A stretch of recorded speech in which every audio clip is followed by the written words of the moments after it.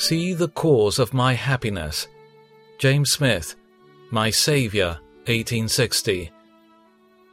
My soul, meditate for a few moments on what Jesus is to you and what Jesus has done for you.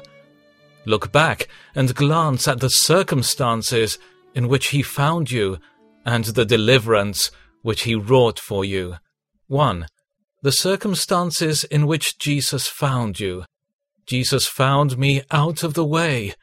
God, by his law, had marked out a way in which his creatures should walk. Its character was holiness, and its end his glory. But all we, like sheep, had gone astray. We had turned every one to his own way. We were in the path of death and destruction, and on the way to hell. We were not only out of the way, but we were enslaved. We were slaves of sin, the drudges of the world, and led captive by the devil at his will. We were diseased as well as enslaved. We were lepers from head to foot. We had the plague of the heart. The whole head was sick, and the whole heart was faint.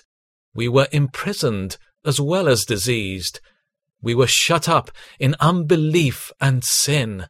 Our cell was cold and damp, dark and narrow, and our imprisonment was not merely for a few years, it was forever. We were dead, though still conscious, and to some things alive, dead in trespasses and sins. In this state we were, and we loved it well. We neither desired nor sought deliverance. Left to ourselves, we would have wandered on in darkness until we had perished in our sins. We would have continued the slaves of sin and Satan forever. Our disease would have preyed upon our vitals to all eternity. Our prison walls would have enclosed us still. We would have remained dead in sin. We would have suffered all the pangs of damnation forever. 2. The deliverance which Jesus wrought for you. Jesus saved me. He saved me from the roaring lion who goes about seeking to devour me.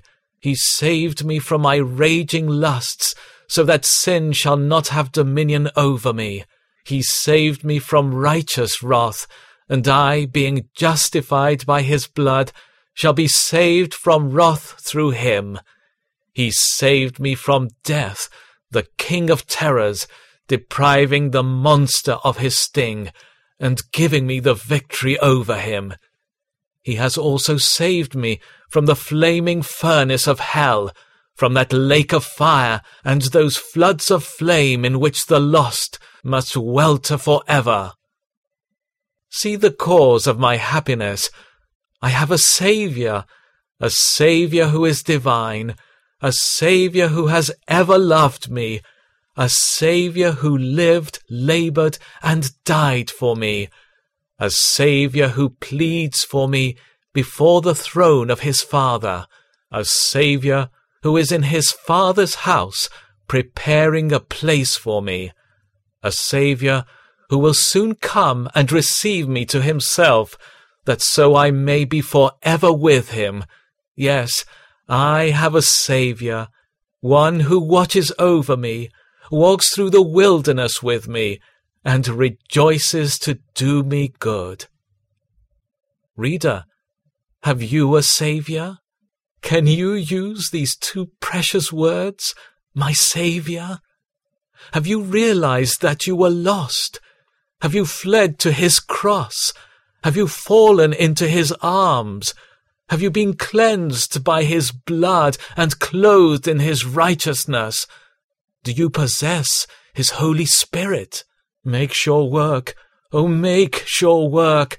Eternity is just at hand. Death is coming. Judgment follows.